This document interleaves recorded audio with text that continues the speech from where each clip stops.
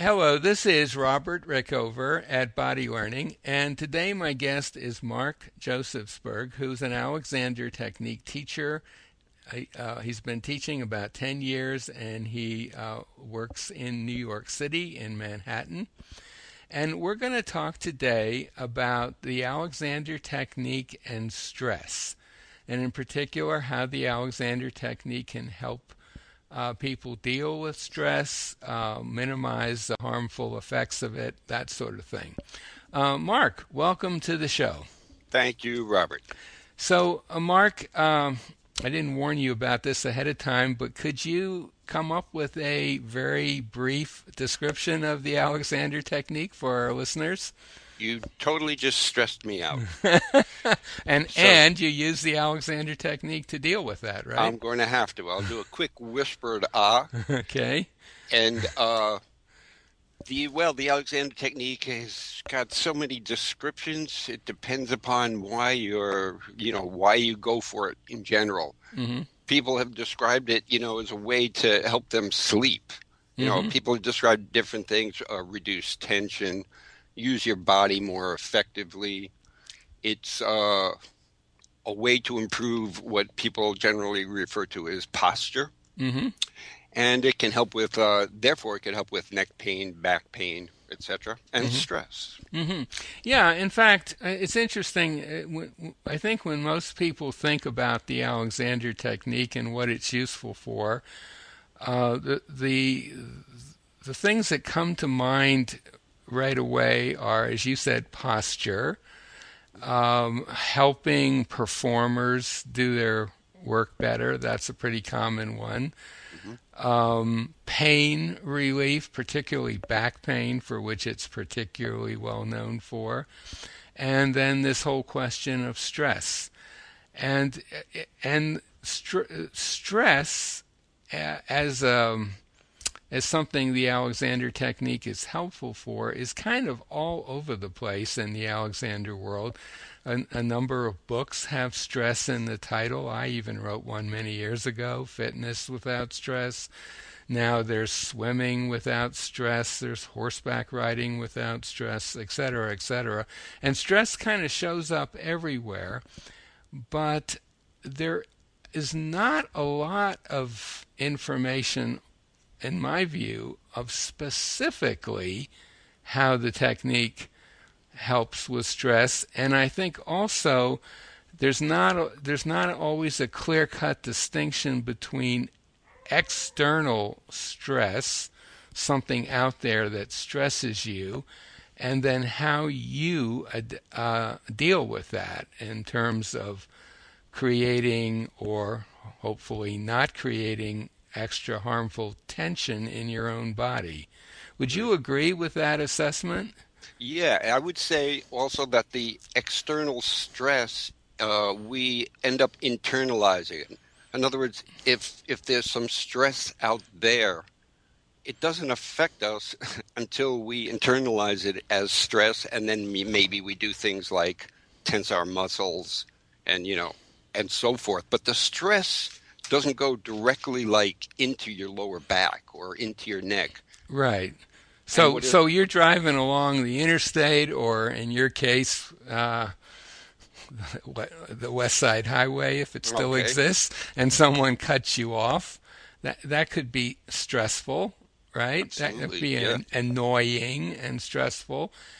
But individuals would react to that very differently. Someone would just say, "Oh, jerk," and let it go, and someone else would get into a whole state around it and start clenching and tightening their arms and tightening their neck and so on.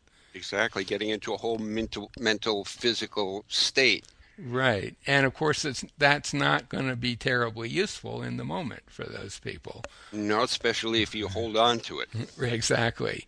So how would you say that studying the Alexander Technique, applying some of the principles of the technique to your life, how does that help you be in the category of someone who can deal efficiently with a stressful situation without taking that stress into their own body. Right. I don't know if I'd be what category I'd be in, but I do know that knowing something about the Alexander technique and using it as a tool helps me be less stressed out than I would have been without the technique. Mm-hmm. And the way I would use it, I think, is the manifestations of the stress, which is could be tension. And it's funny that the part that deals with stress or the startle response, the part of the body that gets, very affected by it, is the neck. It's certainly one of the first places it goes to, isn't it? Right. Your That's neck right. and your head area, upper torso, maybe. That often is where it first rears its ugly head. That's right. In the ugly head, yeah. Yeah. And it can bring the head back and down upon the spine. It could make us, we tend to breathe more shallowly and faster when we're stressed. Mm-hmm. Heart rate is faster. There's muscle contraction, and on and on. And we can do something about those things. So, as someone who's been teaching for 10 years and studied the technique for a bit longer than that, I assume, what are some of your personal strategies for dealing with an external source of stress? I would say one of the first things would be the neck. I think we've heard this before, to free your neck or allow your neck to be free. Mm-hmm. So just saying something like that to yourself, Mm-hmm. very softly, without making a big deal of it, interestingly enough, can make a big change in what actually happens in your neck. Right? I mean, that's kind of the amazing thing. You deliver that message, and your body or your neck, or however you want to look at it, understands what you mean, and does its best to follow that intention. Exactly. And if you choose to think about your neck as being more than just what's in between your shoulders and your skull or whatever, Mm-hmm. but the muscles go all the way down your back and, the muscles on top of your head. So it's almost like a shortcut, in the good sense of the word, just by freeing your neck without going through the thousands of directions, primary and secondary, that we could think of. Just using free your neck can just let it melt all through your body. I would do that at the same time as think about breathing. And when you say think about breathing, could you elaborate on that a little bit? Yeah, I mean, we have an expression, or at least I know of an expression, hands on the back of the chair thinking. Mm-hmm. So that when you move your hands and arms, you could do it in the same way you do it when you do this procedure called hands on the back of the chair. Mm-hmm. The same thing could happen with breathing, I believe. It could be whispered ah breathing. So maybe whispered ah is a very specific Alexander technique exercise, you might say, or procedure. Mm-hmm. Maybe you could describe that just very briefly. Now you're stressing me out. This is the second time. Yeah, I know. Well, I'm testing you. I'm testing you. Yes. Well, it sounds like this.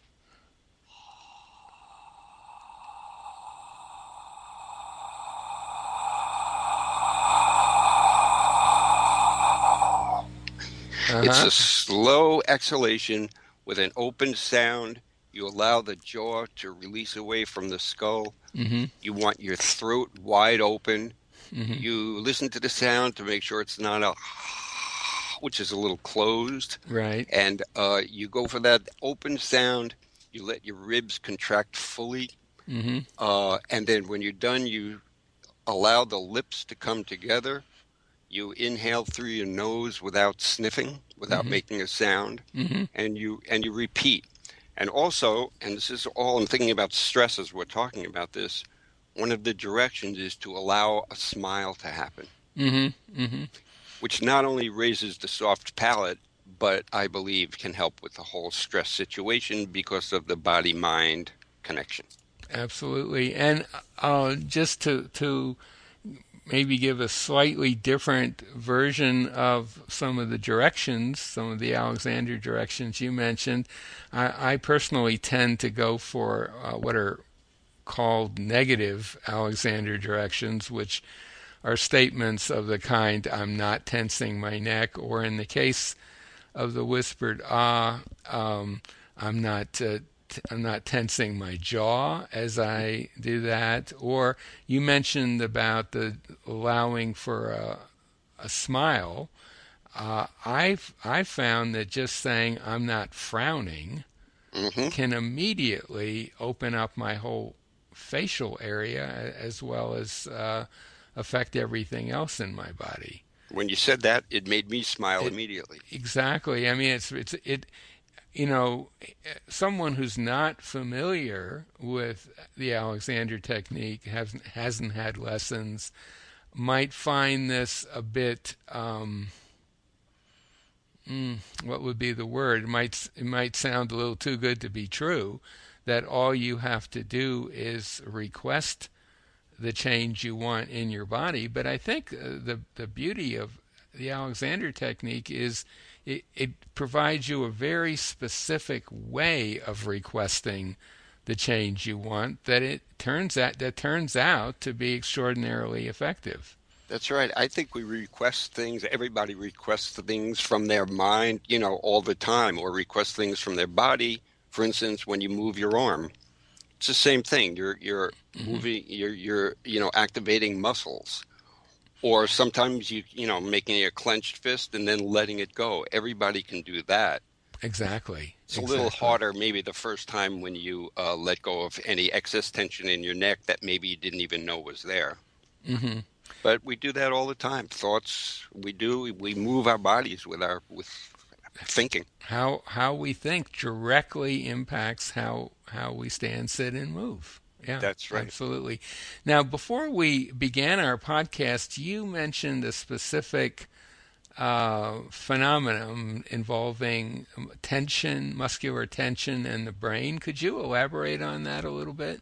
Yeah, I think I was just talking about the fact that we used to think it was like the brain was like a computer that controls the body, but they're learning more and more that the neural pathways go both ways. It's bidirectional. And embodied neuroscience is evidently a big area, in the past couple of years that people are studying, realizing all the connections that go the other way. So the mind-body connection is definitely bidirectional. And so there's a body-mind connection too. Mm-hmm. And how does that relate to stress reduction or ability to cope with stress? I think that when certain parts of the body, like certain parts of our face and facial muscles, when we do something with our faces, it's actually sending a signal to the brain. If you put a pencil, evidently, in your teeth horizontally, it kind of excites, or some muscles are being used that are the same muscles that we use to smile. Mm-hmm. And it is registered in the brain as a little bit more happiness just by doing that. Mm-hmm. Mm-hmm. So that's a direct body-to-mind connection, body-to-brain connection. Mm-hmm. Yeah, I mean, F. Matthias Alexander, who was the developer of the Alexander technique, I think in his view, the term body-mind or mind-body connection, it was almost, he actually, I think, saw it not so much being connected, but actually the same thing. Yeah, I totally integrated. And that when you talk about thinking, let's say, when he would write in some of his books, he'd say, well, in this chapter, I'm going to use the word mental and I'm going to use the word physical, but I want you, the reader, to understand that when I say mental, I really just mean something that is more mental and has perhaps only a minor physical aspect to it. Right. Not that I don't. He said in effect, I don't want to separate mental out from physical. Exactly. I think he said there's no clear distinction between mental and physical, although certain things could be more on the mental side and certain Sure. things could be more on the physical So side. if you're sitting in your chair thinking philosophical thoughts, Hmm. that's probably mostly mental, but there definitely is some physical stuff going on. Right. And if you're weightlifting, for example, that's a lot of physical, but there better be some mental going on, or you're not going to do a very good job of lifting the weights. Exactly. And even the act of thinking is a physical act Yes. because now that we have fMRIs to look at the brain, when we're Hmm. thinking certain thoughts, it can change, especially repeatedly. It can change the brain in function and even in form. Exactly. So Yeah. we're actually building muscle, the way we build muscles in our bicep, we actually can build up the brain and build it up in size by repeatedly thinking certain thoughts. For instance, thoughts of stress versus thoughts of releasing your neck, Hmm. the breathing that we're talking about can Yeah. actually change the brain. Hmm. Although it hasn't been, although the Alexander technique has not been studied in that way, as far as I know, yet. It hasn't been directly studied like that, but there is some fairly recent research um, out of England where um, they've actually been directly able to measure what's called postural tone and how it's affected by Alexander directing. Right. And it's not exactly what we're talking about in general, but a very clear, direct, measurable connection has been made to how you think about yourself and what the nature of your postural tone is, which they measure using a very ingenious device. Hmm. So I think we're closing in on it. Neuroscience definitely is very active in this whole area, and I think generally speaking, neuroscience has been confirming things that Alexander teachers and students have known for years. Right. They So. did some experiments. I don't know the all the details, but basically they studied people who were going to get Botox injections. Hmm. They tested them before and after their injections for certain emotions and so-called negative emotions of anger, etc. They found out that after the Botox injections, which kind of freeze certain areas, they're meant to reduce wrinkles, Hmm. but they actually freeze kind of certain areas, certain muscles, Right. that the people actually, it affected their brain also in form and function. It actually changed the brain, Yeah, yeah, which, that's interesting, and yeah, and it certainly works the other way too. As we just said, if you think, well, I'm not tensing my face, or I'm not tensing my neck, or I'm not tensing my head, or whatever, that does have an instant effect. It may be subtle. It may take a little while for you to actually be able to sense that, but for sure there is an effect. right. And you could practice.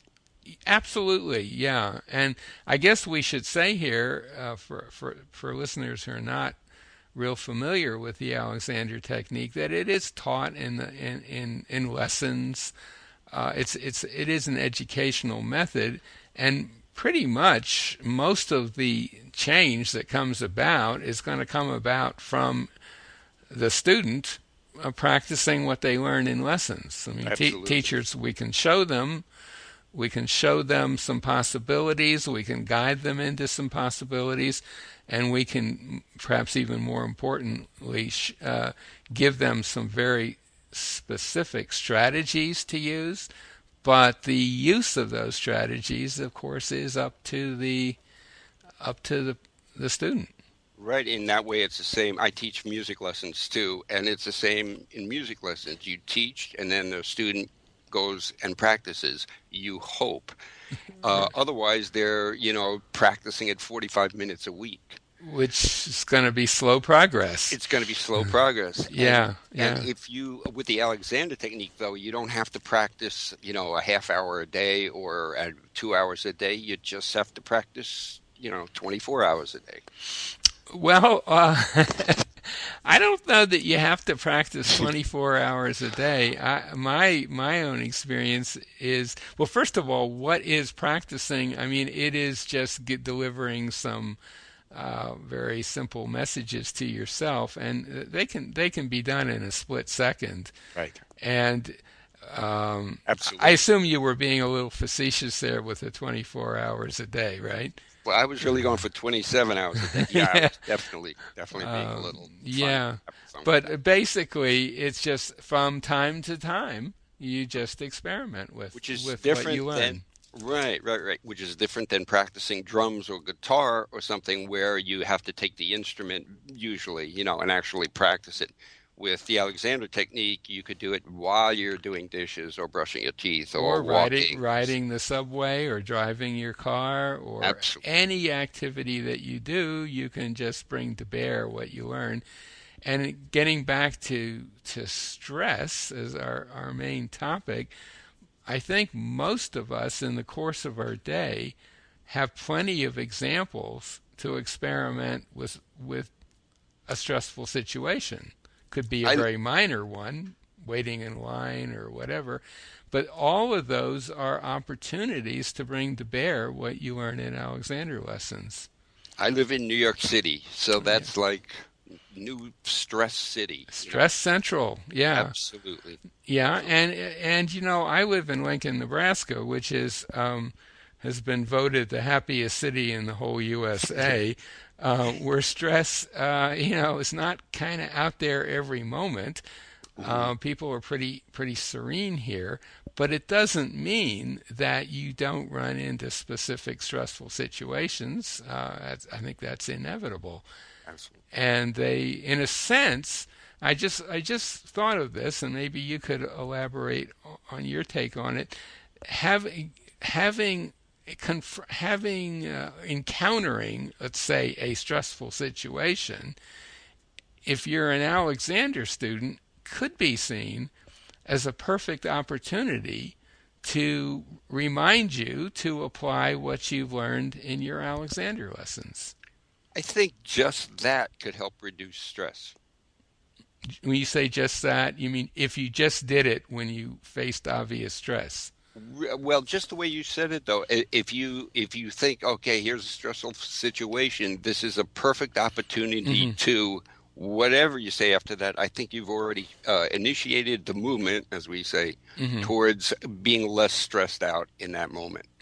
Because you when you are a student of the Alexander technique, you learn very specific mental strategies. Absolutely. To reduce the level of tension in your body.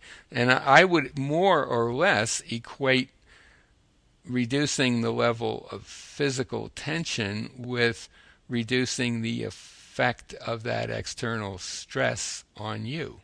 That's right. Yeah. I agree. So if someone has a tendency to have a tense jaw or their jaws get really locked, releasing that jaw, I think, could send a signal through the whole body to be less stressed right in the moment. Exactly. And if the heart is racing, I mean, I can't slow down my heart directly. Maybe some people can, but I can slow down my breathing and making it more full, slower and more full. And that will, in turn, affect my heart rate positively, I believe. Absolutely. I think so, yeah. Mark, is there anything you want to add that we haven't covered? No, there isn't. Okay. My guest today has been Mark Josephsberg. He's an Alexander Technique teacher in New York City. As we said before, the stress capital of the universe, probably. And he's been a teacher for about 10 years. If anything that we've talked about today intrigues you, We'll put a link to his website by the interview, and if you live in the New York area, you can contact him. I'll also put a link to a website that will give you more information about the Alexander Technique and also enable you to locate a teacher anywhere in the world. Mark, thanks so much for being on the show today.